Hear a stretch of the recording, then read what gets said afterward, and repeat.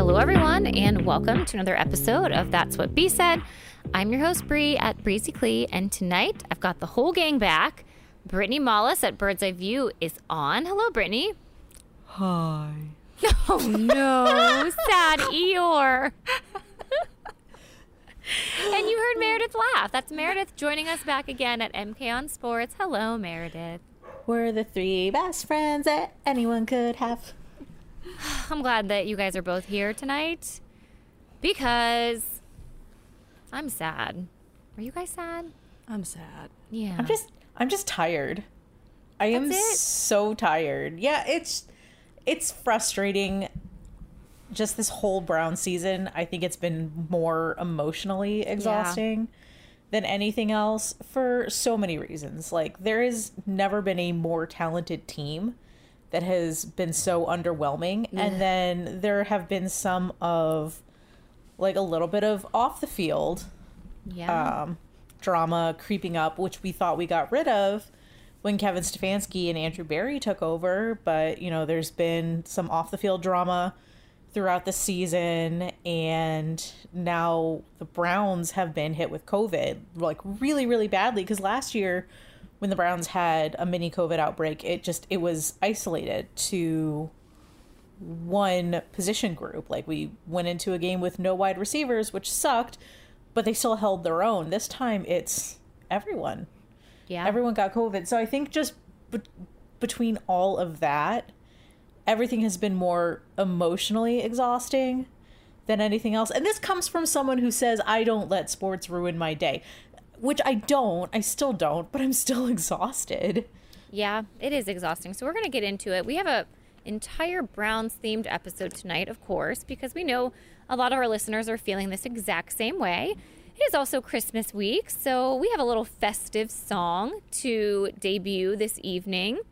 If you guys remember 2 years ago, 2019, the Freddie Kitchens era, it was around this same time we started to feel, we were licking our wounds a little bit, unsure of what the future looked like, and we created our own 12 Days of Browns Christmas. So look forward to that. Hopefully that makes you guys laugh, if anything, because what do we do at this point? Because last night the Browns fell to the Raiders in heartbreaking fashion, 16-14 on Monday. Early evening football. It was not Monday night football. It was in the early evening, dinner time, if you will. They had 18 guys on the COVID list, along with head coach Kevin Stefanski. As one could expect, it was not pretty.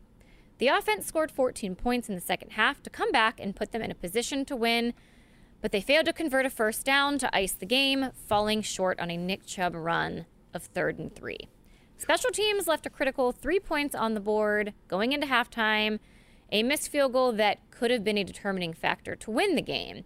And then the defense that held Derek Carr and company to 13 points the entire game get a crucial interception with just over 2 minutes left in the game, but could not get off the field when it mattered the most, allowing a Raiders team with no timeouts to march down the field to get into a field goal position that would ultimately end the game. And that's all she wrote, guys. Kind of. Are we done? You guys wanted to stop after this? Yep, we're good. Let's go. Podcast over. We're done. So I have to ask you guys, because we've all been on Twitter as usual, and it's never easy to get on Twitter, even after the wins this year. But as a fan, is it easier to lose in blowout fashion versus the way that the Browns lost on that last second field goal? Any thoughts on that? It's so much easier to win in blowout fashion. I because agree. let me tell you. Yeah, I prefer the Patriots game over last night's That's what game. I was going to say. I felt like, you know, when they got blown out against the Patriots, it was almost kind of comical at the end because it was so bad. They got their asses kicked so badly that it was like, okay, like, whatever. Last night, what happened last night was you saw this decimated team take the field, and they gave it their all. Like, there wasn't, I felt so bad for that defense last night. Yeah. Because they tried so hard, and you just wanted to see this team who had close to nothing. You just wanted to see them win, and they were in a position to do it. And at the last second, it just didn't. It was just taken from them. And that just broke. I said last night, the last time I felt this bad was when Corey Coleman dropped that pass. Oh, That was Which the last time? time I felt this sad after a game, because it was just heartbreaking the way that everything played out last night. Gut wrenching. I mean, that was gut wrenching. Terrible. Yeah, I mean, that was like a Disney finish for the Raiders. For the wrong team. It was because even in that last drive, they had an offensive hold that pushed them back Yeah. 5 yards out of field goal range. It pushed them back into their own territory. And then I believe it was the following play where one of their running backs got the ball and literally 3 defenders not only missed him, but allowed him to skate through for an extra 5 or 6 yards and get out of bounds. Yeah. That to me, there are 2 defining moments in yesterday's loss that had it gone differently, the Browns would have won. It's obviously the missed field goal at the end of the first half, but even with that missed field goal in that very last drive, if the defenders just tackled the guy in bounds or just noticed that he was doing a little bit of fancy footwork to get an extra 5 or 6 yards, which essentially negated that that offensive hold penalty, that would have been it. They wouldn't have gotten into field goal range, and they would have been forced to go for it on a 4th down situation like that. Those are the 2 moments in the game where if one of those moments were different, the Browns would have won. Yeah, if you would have asked me in the first half how I felt, I was expecting like for it to not even be close to game. We were all live tweeting in our group chat, and it was just kind of like when that missed field goal happened right before the half, you know, I was kind of like ready to pack it up. Like, okay, we should just expect a loss at this point in time. But the fact that they clawed their way back into this game and actually was leading in the 4th quarter, to me, I was like, oh no, they're gonna go and get my hopes up. Like this is exactly what was happening. In fact, like the interception happened, and when you talk about a Disney movie, Meredith, like that was setting up for a Disney movie, right? When you have Right. 8 starters out, 1 million guys on the COVID list, a team that had no business being in this game, winning this game. It was our Cleveland Browns. You know, for once, I wanted to win a game that we had no business winning. Because how many times have we been on the receiving end of that, right? We've lost countless times to backup quarterbacks, to teams that should not be winning against our team. And it just felt like it was it for us. Like it was going to happen. It was going to be a good feeling story for the Browns and a game that actually mattered. And it felt that way. And then there was still 2 minutes left on the clock. There was just too much time left on the clock. And the Browns just could not get a first down, which, I mean, it's plagued them all season, right? These plays that matter, these 3rd down conversions. The offense all year, regardless of who has been playing quarterback, regardless of who is on the field, they have not been able to convert when it matters the most. No. And that was gut-wrenching for me. Yes. Yeah, it's brutal because every clutch moment the Browns have failed. That's it.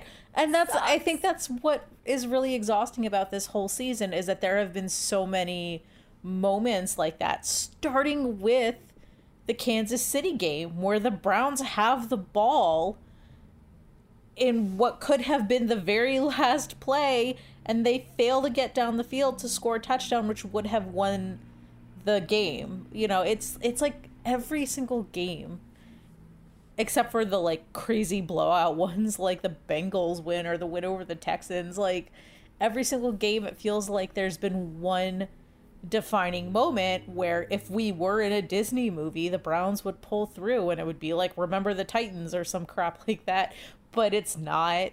It's reality and I don't like it. I don't like reality. You know what's crazy? Last night we were talking and we were going over like the Browns wins. There has only been one win that felt good this year. One. So like, you know, you could make an argument like Kansas City, okay, that was the first game, like things could have gone a little differently. It was disappointing, but it wasn't like, you know, it didn't leave a bad taste in your mouth. But if you go through all the games, so, you know, the Lions loss or the Lions win. we were all miserable after that one. Like, the quarterback was so miserable after that win. You called a win a loss. He wouldn't, yeah, I know. He wouldn't even talk to the media afterwards. He was like, no, I can't even face the media after a win. You know, Right. you go, like, look against Chicago. People weren't happy with that one. You look against the Texans. People weren't happy with that one. It's just one after another. And the only one that felt good, the only time I had fun watching the Browns this year was watching them play the Bengals. That's it. Right. So let's go through this season so far. So week 1, lost to the Chiefs 33-29. We were still feeling positive. Moral victory. Right.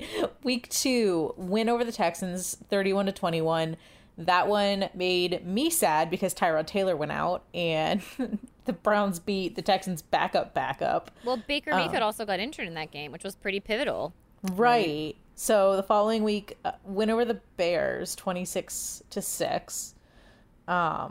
Week after, win over the Vikings 14-7. We were all miserable after that game, and I can't remember why, but we were. Because the miserable. offense just It was stalled. defense.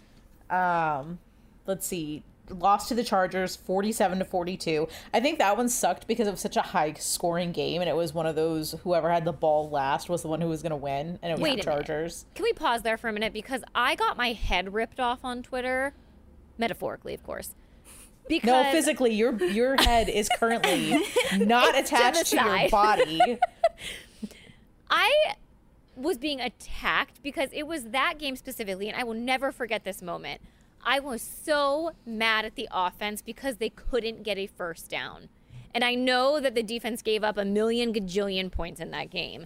But I was most mad at the offense because all they needed to do was get a first down and that game was over. And I remember how many people attacked me for saying that. And here we are in week 15 being plagued by the same issues that we had at the beginning of the season. All right, so week 6, lost to the Cardinals 37-14. That one was That was really bad. bad. That was bad. Baker Mayfield gets beat by a quarterback who's shorter than he is. Also gets re-injured, correct? Yes. I think so, yeah. Yep. Week 7. I don't know where my notes from the season have gone, so I think I keep trashing them after each of the games. Win over the Broncos in week 7, 17-14. Case Keenum season. Yeah, Right. which, I mean, again, like, that one was fine, but it still wasn't, like, it wasn't super fun to It didn't watch. feel good. It didn't feel but good. we were missing pieces. It was just like, okay, let's just get through this game and, you know, get to the next one. Following Halloween, week Ugh. 8, The Halloween Oh, God. massacre. 15-10, lost to the Steelers. Week 9, the only time we felt good all season. Yes, this is it. 41-16, went over the Bengals, just to be brought back down to earth the following week with a 45-7 loss to the Patriots. And then it was the 13-10 win over the Lions, 16-10 loss to the Ravens, bye week, win over the Ravens, and then lost to the Raiders last night. So that has been our season so One far. game. One game game, of smiling.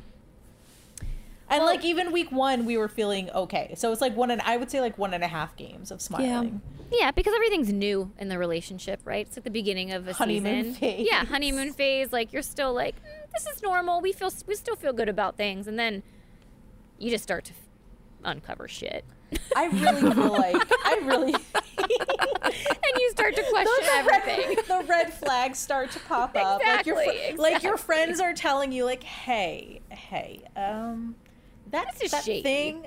thing that he said to you that you're brushing off and saying is no big deal. We're not actually sure it's not a big deal. You might need to reevaluate the way your boyfriend talks to you. Yeah. So here we are. So do you guys feel like last night's game, in a way, is a microcosm of how the entire season has played out? Like, should we be as disappointed in this loss as we are? Yeah. I think so. I really do. Because, like, I know that it was third stringers and practice guys, and they literally plucked Dustin Colquitt off the street, and they probably only signed him because they're like, oh, we know your brother. Hey, come play for us. We need you. But We know your brother. We have a good relationship with we're family. It's like, hey, I remember your brother. We went to high school together. We need a kicker. Can you do that? I know that we were down to literal like guys from the street in last night's game, but even so, there were still a lot of critical pieces that were still there, like Nick Chubb and Myles Garrett, and we could have and should have expected big things from Dearness Johnson.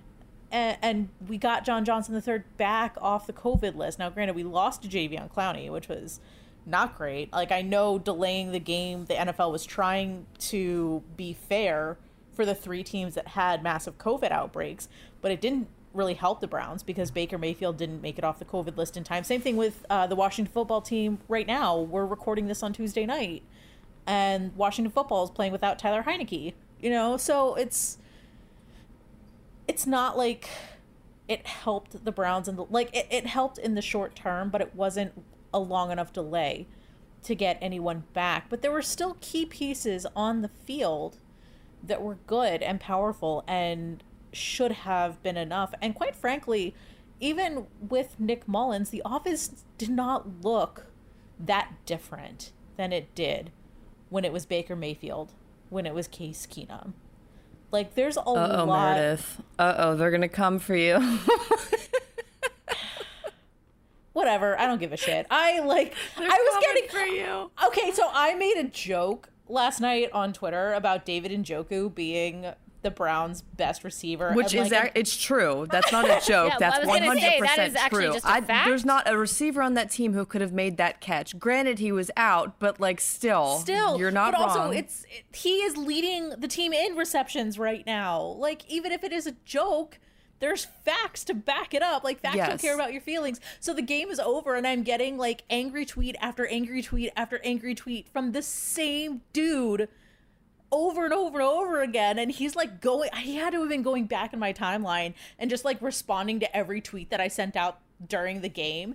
And he told me to shut up about David Njoku, and he was like, this is sad, this is not good. I'm like, get over it. I don't care. Like, who are you? I don't know you, and I don't care about you, so leave me alone and get out of my mentions. So this is not an indictment on Baker Mayfield, because if you remember in the off season, we were saying the same thing of, it's not going to be a good thing if we lose Baker Mayfield. However, we have enough confidence in Kevin Stefanski, and we have enough confidence in this offense that Case Keenum can slip in and hold down the fort until Baker Mayfield gets back. And that's exactly what happened with Nick Mullins last night. He held down the fort as best he could. Yeah, he was fine, given the circumstances. And I think that's a testament to the offense and the talent that's on the field. But like, yeah, it didn't really look that much different with Nick Mullins under center than it did with Baker Mayfield. I think the only reason, so it was more the situation they were in last night where it was almost a must-win game just to keep their playoff hopes alive. Yes. And when you're stripped of a lot of important pieces, including your coach, you go into this game and you're like, as a fan, you're just like, all right, I mean, this one's for all the marbles. Like, I guess against the Raiders. This is it. Like, but I wouldn't have been disappointed. I wouldn't have been as disappointed if it didn't end the way that it did. I think that fans they're in the right for being disappointed because, again, this was as close to a must-win game as you can get. Now they're in a position where they have to win out. They have to even have a chance at making the playoffs. And you're asking a lot because, on Saturday, so they're on short rest. On Saturday, they have to go into Lambeau and play the Packers, and that's not an easy task. That's a game that a lot of people assumed that they would lose anyway. And now you can't. Like, you cannot do that. And it's just, that's what the AFC North is this year. That's kind of what the NFL is this year. Well, everyone's up and down, and you can't count on anyone. We still don't know if there's any really good teams in this league. Like, it's just, it's chaos. If you want something to make you feel a little bit better and have a sliver of positivity. I think I was looking at, everyone has been throwing 538 stats in my face all day, which is fine. I don't mind it. I think the Browns can still conceivably lose to the Packers and then win against the Steelers, win against the Bengals, and get into the playoffs either through the wild card or even possibly winning the AFC North. I think it was if Kansas City can win against the Steelers, and who else? I think they play the Ravens. Like if Kansas City can beat those two teams, and then the Browns can win the rest of their divisional games, they actually have, it's albeit slim, there is a possibility that they can win the AFC North, and that puts them in the playoffs. Yeah, it's just they made it a lot more different, and not even them. I can't even say that because it again. I'm one of those people that looks at the situation and says, okay, like this is COVID. This isn't the Cleveland Browns' fault. This is COVID. This is what happens when there's an outbreak. You're out a lot of pieces. So you go in, you try as hard as you can, you do whatever you can. Nick Mullins was as good as we could have expected him to be, I think. I don't have any problems with how he played. Nick Chubb had a slow start, but he really picked it up in the second half. That's what they needed. We'll talk about the play calling. I see that on the sheet. Yeah. So we'll get into that. But I just it's a lot harder to. I think after last night's loss, their playoff chances dropped like in the 20s, maybe. Yeah. So they went from first place to last place just like that. That's crazy. Yeah. There's still a chance. There's still a chance. Hold that thought, guys, because I want to break really quick to just talk about a podcast on the network called Knuckleheads. Knuckleheads is a podcast that brings you some of the best NBA players, past and present, to have totally unguarded conversations about sports, culture, and basketball nostalgia. The hosts are former NBA players Quentin Richardson and Darius Miles. This is the 7th season of doing the podcast, and guests have included Kevin Durant, Jason Tatum, Sue Bird, and DeMar DeRozan. NBA veterans are lifelong friends and bona fide truth tellers. Listen as they invite special guests, high-profile athletes, musicians, and entertainers to get brutally honest about everything from current events to untold stories from the golden era of sports and culture. Named for the on-court celebration they made wildly popular, this unfiltered, hilarious, and surprising podcast is like playing NBA 2K with no fouls. Go ahead and give those guys a listen and let us know what you think. But we'll get back into the Browns chatter. So you guys just ultimately think that, like, do you think that the expectations were all too high going into the Raiders game? Because the way that the impression that I got from fans, and this is obviously just being on the internet, Twitter, Reddit, whatever, even listening to local radio stations, when the game got pushed back to Monday, I felt like everyone just assumed that the game was a lock at that point in time. And I still was just very uneasy about, trotting out a quarterback who, yes, he's been on the practice squad, but they didn't have a chance to practice last week because of the COVID outbreak. They truly did not have time to be together and to throw passes to his receivers that he's never thrown to. And then Joel Bitonio, the day before the game, has to change positions on the O-line because of James Hudson testing positive. I mean, there were just so many things out of the ordinary that happened to this team that, I think we forgot, and it was easy to forget, that the guys that you're playing against are professional NFL players as well, even though they've had a rough go in this season, but they still had their number one quarterback, right? Like, that's their first stringer. Derek Carr, he can win football games. And I was just very surprised that, like, when I was reading tweets after the first half of how many people were, like, so mad about, like, the offense and the defense, and the play calling kept coming up. And our play caller, by the way, was sitting on his couch in the basement. No, like, they were calling him out by name. Yeah. Right. They were throwing him under the bus last night. And I saw it so many times that I finally commented on something. I was like, he's not even there. I know. We're talking about, Kevin Stefanski got him figured out. He's going to be on the hot seat next year. Like, okay, number one, you can't, with new coaches, everyone gets figured out at some point. Okay, Right. Everyone's schemes get figured out at some point. This is a natural process. You can't just dump everyone because their schemes get figured out. You have to trust them enough to say, okay, they've maybe figured you out. Time to adjust. And Kevin Stefanski's a smart guy. Guess what, guys? He's probably going to adjust, but he's not going to be able to do that if you want to can everyone every time there's like a speed bump here. He's not going to be able to do that from the couch. Right. So I feel like the expectations were low going into the game because it was the third stringers, but then I think the minute the game kicked off, people forgot that it Clearly. was practice squad guys, and then I think they also changed drastically when the Browns were able to get up 14-13. So I think that was the point, and then being able to hold the Raiders off after that, I think that was the point where we're like, oh my God, I think we can actually do this. We might actually be able to pull this off. And then it didn't happen. So I think expectations change by the minute with this team.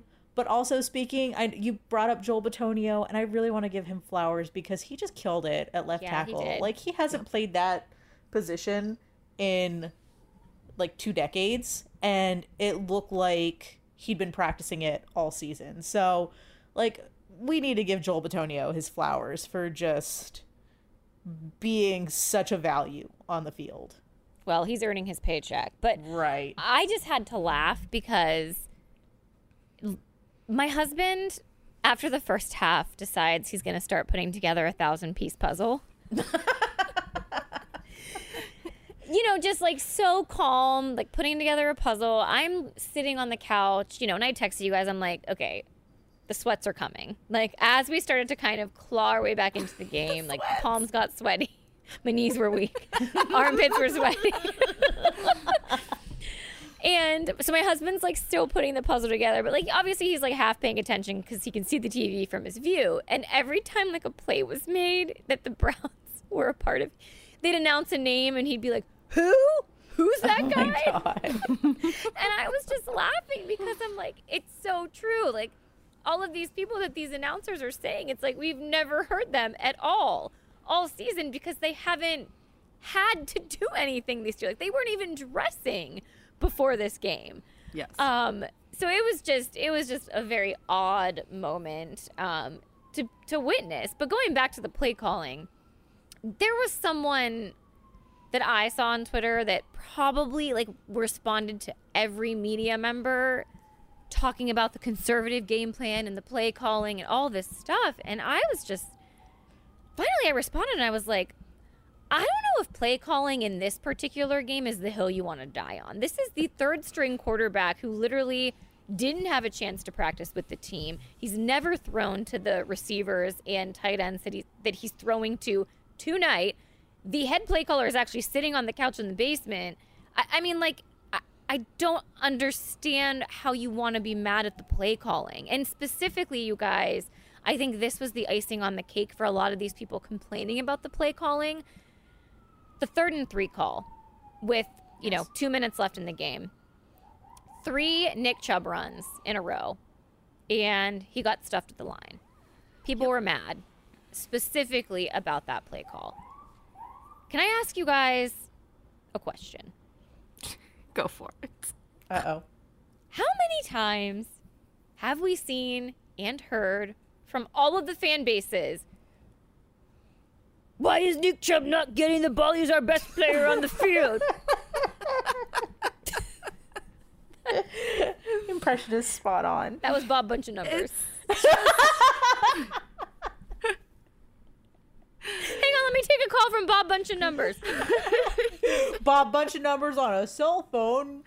Nick Mullins was hot that entire fourth quarter. First time caller, long time listener. I'm gonna say Imagine the something really absolute shitty and then hang up meltdown. and listen. Imagine the meltdown if Nick Mullins would have thrown an interception in that Exactly. moment. Oh my God. Which is kind of like, it's possible for a third string quarterback to feel that pressure. And like, that was a real possibility.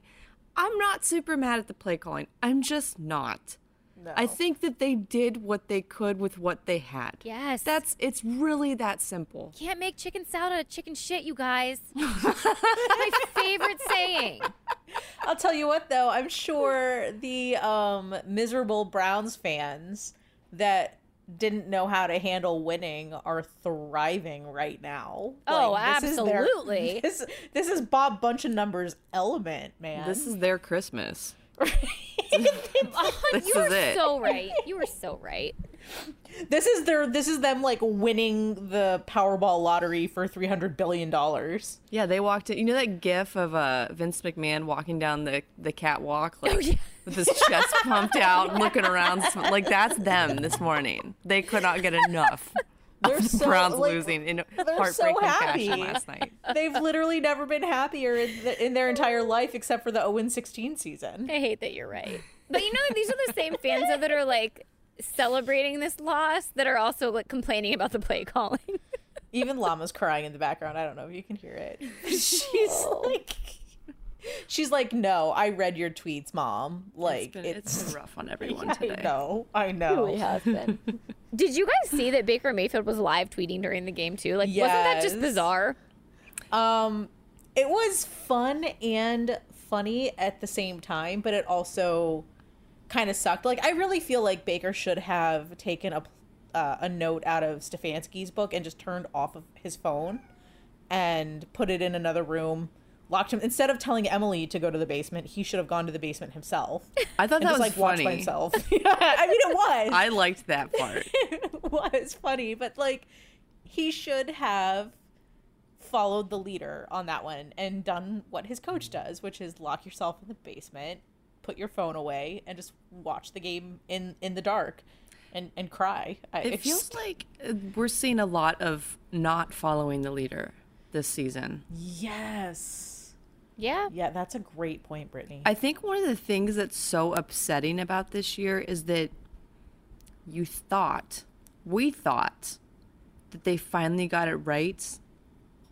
And like, I still believe 100%, I still believed in Barry and Stefanski, but we thought that one of the dynamics that would change is the level of respect.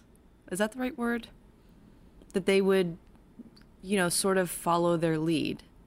And you see these mature, calm, Kevin Stefanski probably doesn't even know like what Twitter is really, because he doesn't care.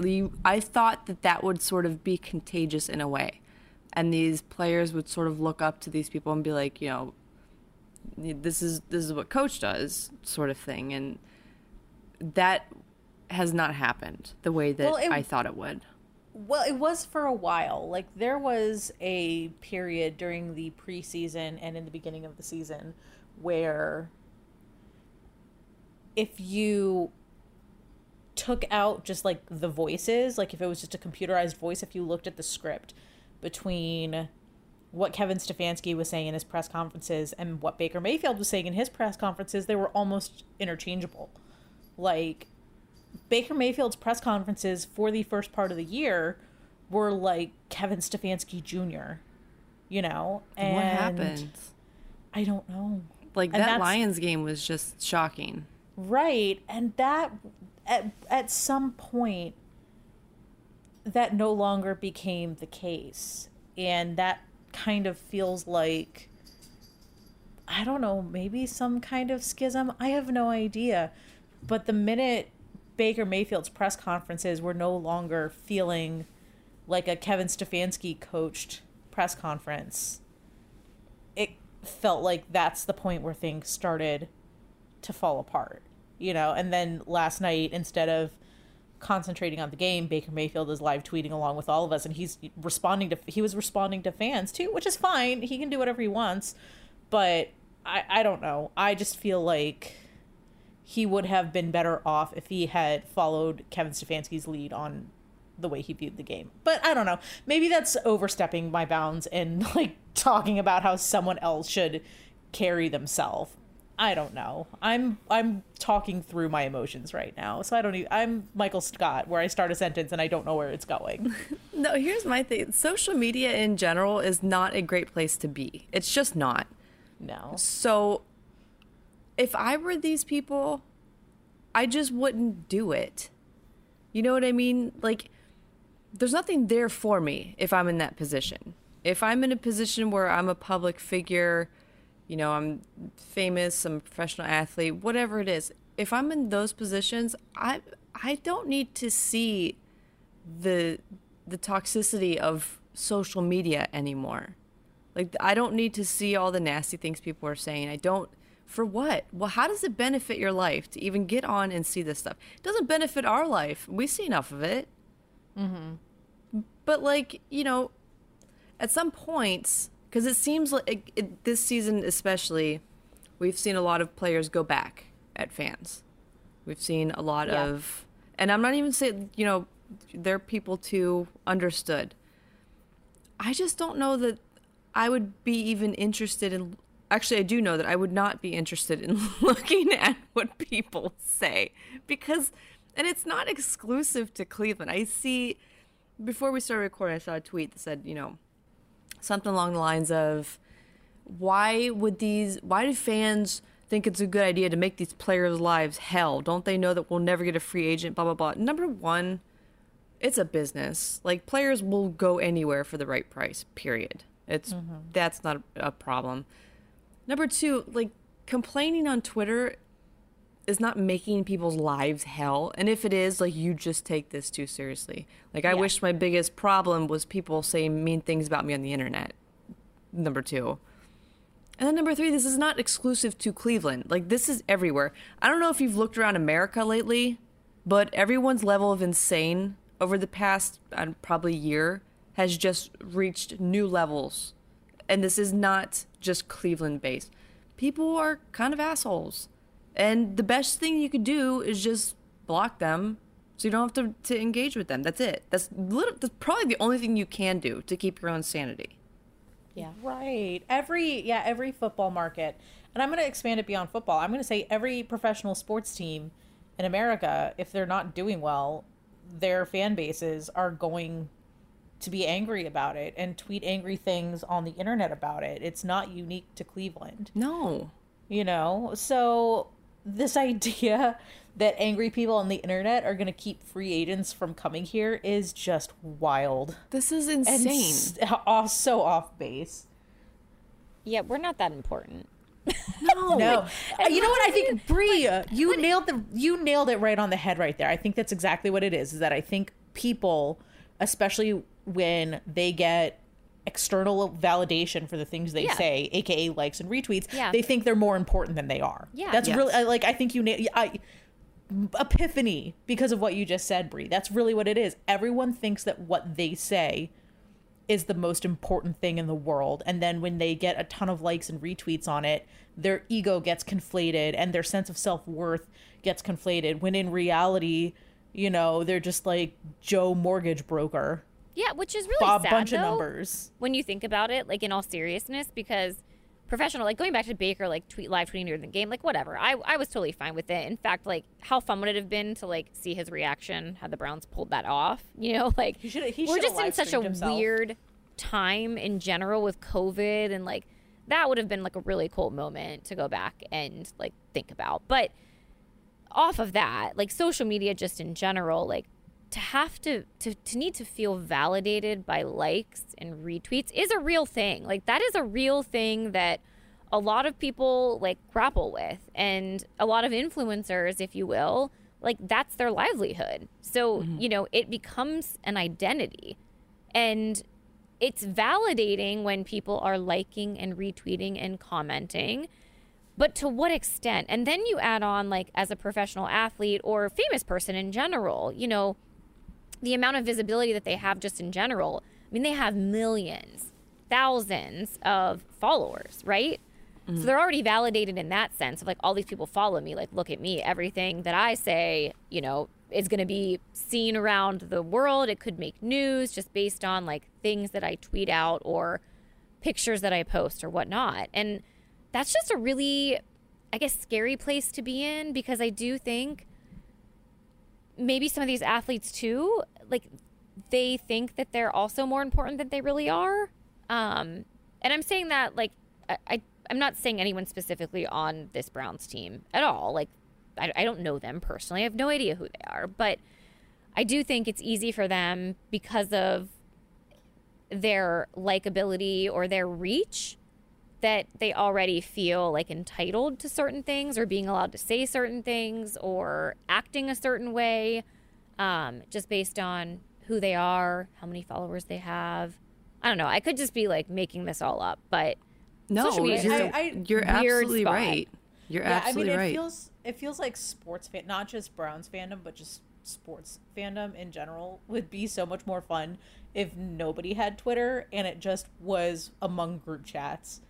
Yes. Yeah, well, Because even with how miserable that game was last night, and even though I was technically at work, you know, I was still able to keep up with our group chat, Right. and that was the most enjoyable part of the night for me, was being able to talk with you guys and Jenna and Angie throughout the game. Yeah, Yes. and it's like also sick and twisted though that these people that like seek this validation, they do it in ways that are a lot of times not nice. Like they're callous, they're toxic.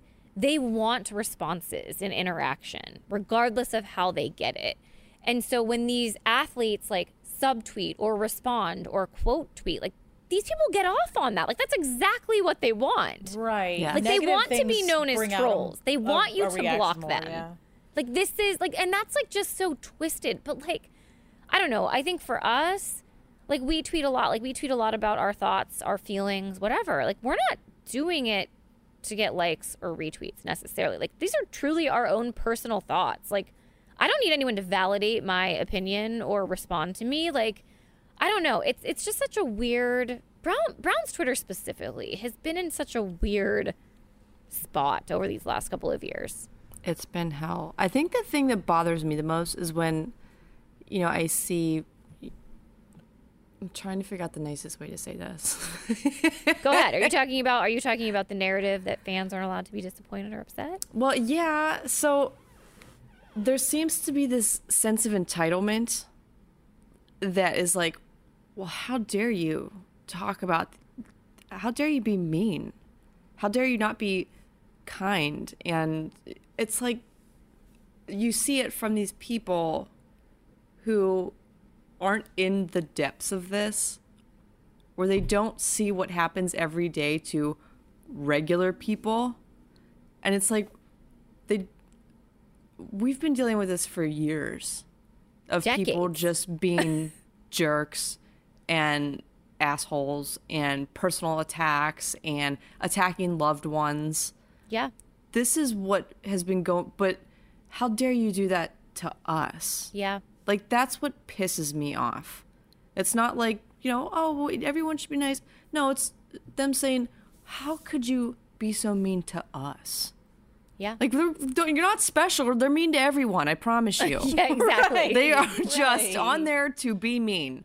It's not just you, but it doesn't matter until they're being mean to us. I said this to you guys in our group chat, and I'll say it again here. If you want to see a toxic fan base and just toxic on social media, just Twitter search Justin Fuente's name, because I am telling you, Hokie fans, including myself, I tried to be civil because I am a member of the media, but I have tweeted some not very nice things about Justin Fuente, and just, you guys don't see it because you don't follow, but I do have like a section of Hokie Twitter that I'm still a part of, and I still interact with, and we still follow each other, and just Hokie message boards, Hokie Twitter, just the fan base during the Justin Fuente era. Oh my God, it makes Brown's Twitter look like child's play. Like, it was bad. It was really bad. And I actually had an old coworker that got lambasted on a Clemson message board like 5 years ago just because he said Krispy Kreme was better than Dunkin' Donuts or something, or maybe it was the other way around. I forget, but there's a donut cult in South Carolina, and it's a chain one too. I think it's Krispy Kreme. And if you insult their Krispy Kreme donuts, like, it was insane. It got to the point where there were articles literally written about my coworker for his donut takes. And it was people on a message board for Clemson University. So just every fan base has its moments. It's not just the Browns fan base and the people who get upset that the Browns fan base is bad. I would say it's on par with other passionate fan bases. That's really my opinion on it. Well, and just to clarify something for a minute here too, what Brittany is talking about is very different than going on Twitter and venting about a football loss, right? Right. What I was seeing Yes. was people being upset, being disappointed in, the loss, and rightfully so. Like, people are allowed to feel however they want to feel. Like, you can't tell someone how to feel and how to react. I didn't see anything that was vile or like name calling or whatever. No personal attacks at all. didn't Not either. that I could see. I have been called an abusive mother on this app because Right. someone doesn't like me. That is very different than saying Chase McLaughlin should have made his field goal. Should have made the field goal. That's what lost us the game. Yeah. Very, very different. And I just think that that's very important to say because Brittany's right. Like, at the end of the day, it's football. And the people have been fans of this football team for a lifetime. They've experienced way more downs than they have ups. And we, on this show, and a lot of fans feel the same way, we are very appreciative to have had the last 2 seasons that we have had. Even at sitting here at 7-7 and that heartbreaking loss, like, I still am very happy that we've gotten to witness what we've gotten to witness because, yes, times have been worse. But it doesn't mean we're not allowed to be mad about losses still. It doesn't mean that we can't be upset. Like, that was a roller coaster of emotions to go through yesterday. And we are a passionate fan base. Right. But there was nothing, like, no one was attacking personal anyone. attacks, right. So I especially think that in the same vein of Browns fans being upset, I think that Browns fans are allowed to be upset, even more upset at 7-7 now, because one of the takes that I hear a lot from callers on the radio is, oh, we would have killed for a 7-7, like being at 500 this time a few years ago. And I'm sitting there thinking, but it's not a few years ago. The fact that the Browns had a crucial win against the Steelers in week 16, 17, whatever, last year, and then beat them again the following week in the playoffs.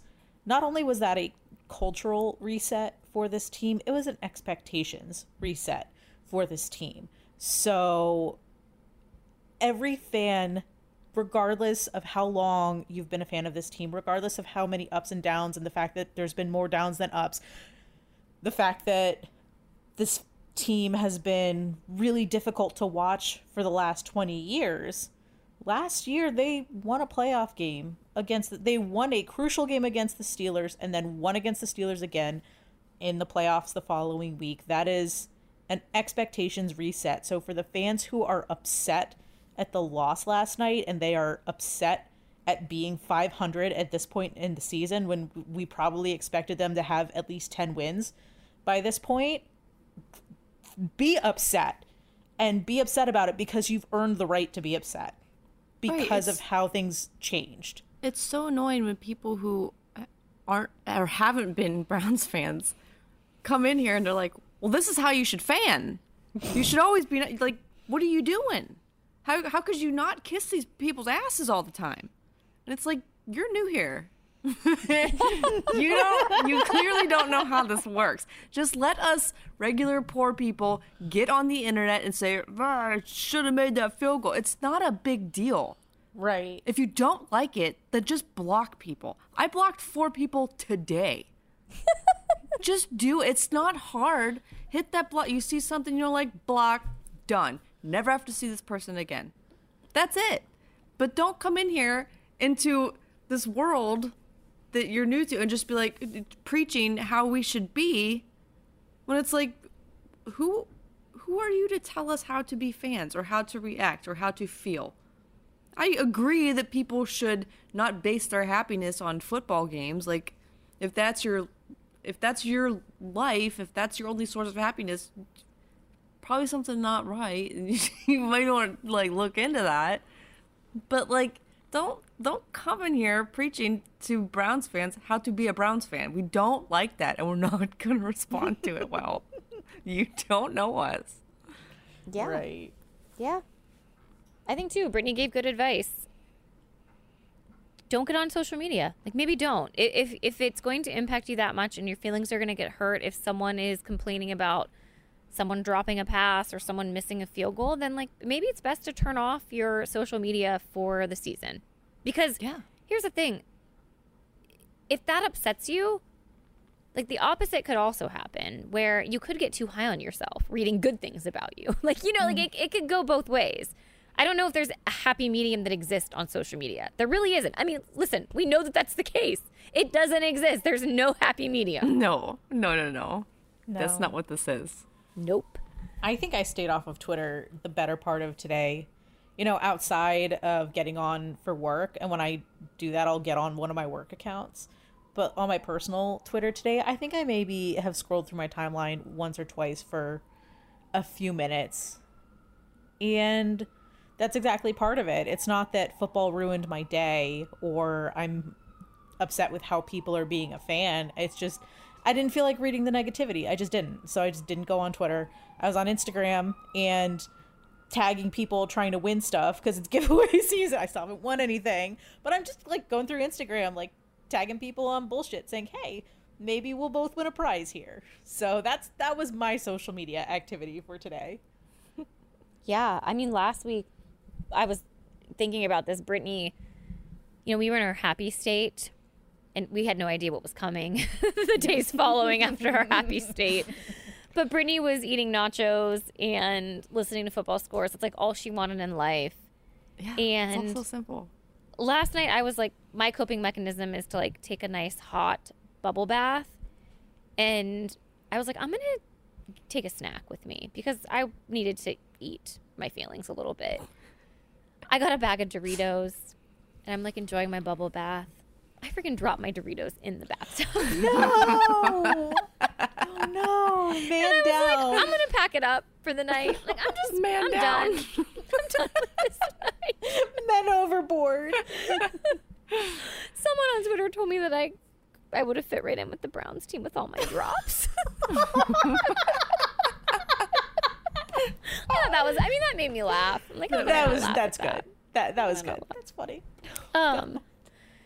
Oh man. Anything else you guys want to cover in regards to the game? The Browns. I mean, the Browns play the Packers on Christmas Day. Oh God. 3:30.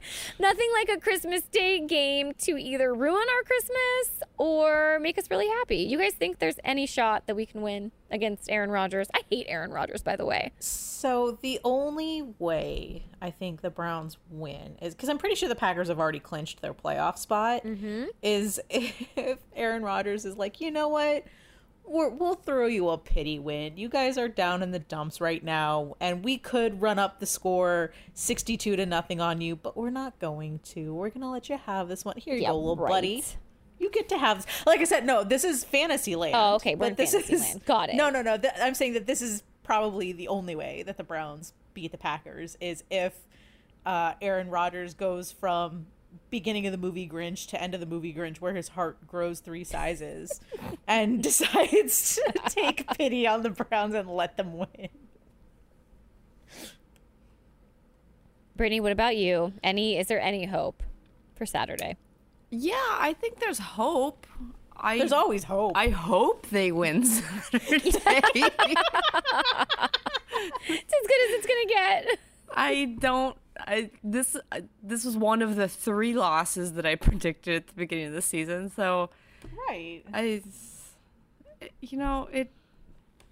Whatever, guys. Just it could happen. Browns, you broke Brittany. They did. They broke her. I'm done. I know. I mean, I guess all we can do is hope for the best, right? Maybe there'll be a Christmas miracle. It could happen. It could happen. Yeah. So I'll ask you guys this because I don't celebrate Christmas, so it doesn't really make a difference to me either way. Do you like the fact that the Browns are playing on Christmas? I do. Yeah. I was really happy at the beginning of the season. I think right now I'm kind of a little bit indifferent, but selfishly I leave on Saturday, so I'm happy that I get to watch them, and I'm not going to be flying. So, yes. Yeah. The answer is yes. I was curious about that because I know that the NFL can sometimes be background noise on Thanksgiving, but it's also nice to have something on. I'll tell you what, growing up, having the NBA on Christmas Day was such a blessing. I loved that. Oh my God. It's such a blessing if you don't celebrate Christmas because everything is closed. Every channel either has like fireplaces, just fireplaces, or It's a Wonderful Life on repeat. Fireplaces. So yeah, like you turn on like Yes, the I know SEC you're channel talking every about day. it. That pops up on Netflix now for things I might like. I'm like, Yeah. why would you think I'd like that? I mean, maybe I would, but how You would just you turn know? it on and it's just a fireplace. Like that's what it is. But yeah, so even though I haven't been the biggest basketball fan my entire life, I still enjoy it. So just having the NBA on Christmas Day was such a blessing. So now that the NFL looks like they're starting to try and take over Christmas Day, I like that those games are on because it gives you something to watch. For me, it gives me something to do because I'll be working.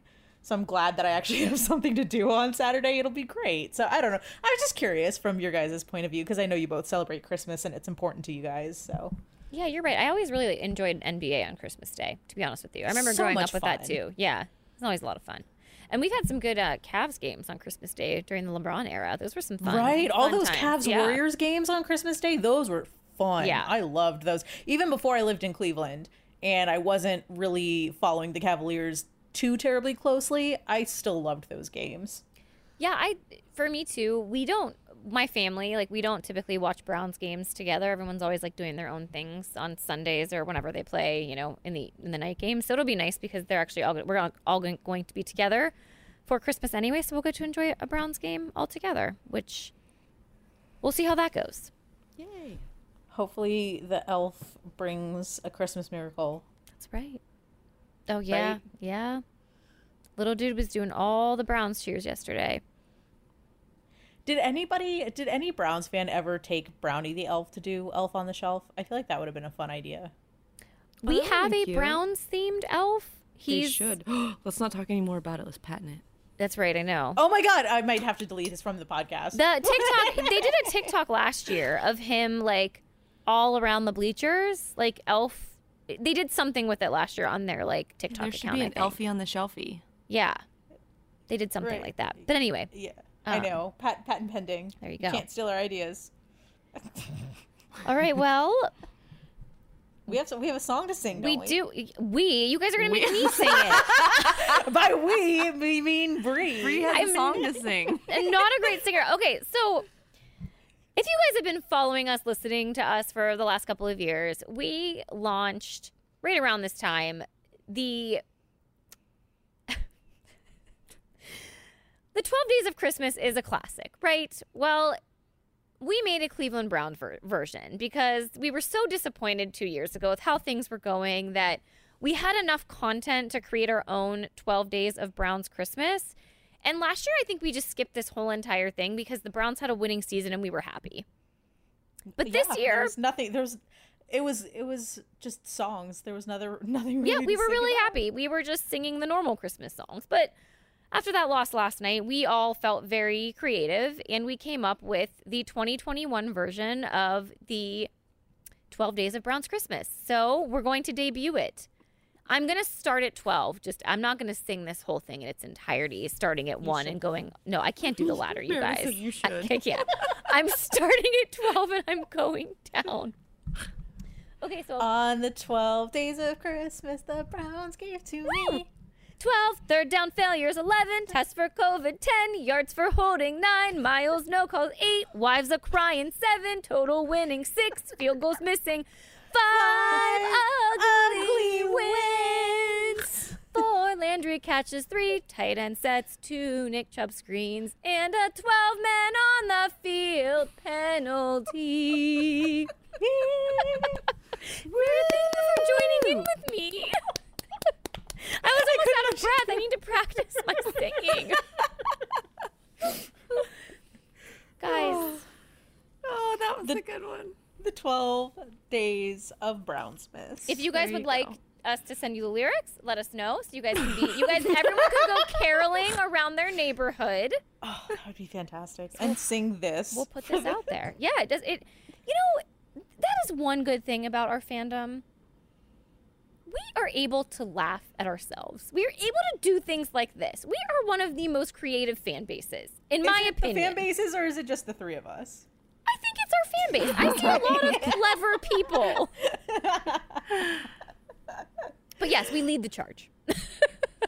That's what we want. We love the creativeness out of Browns fans. And yes, we have seen it out of a bunch of other people, but 12 Days of Brownsmas, the return. We got to patent that too.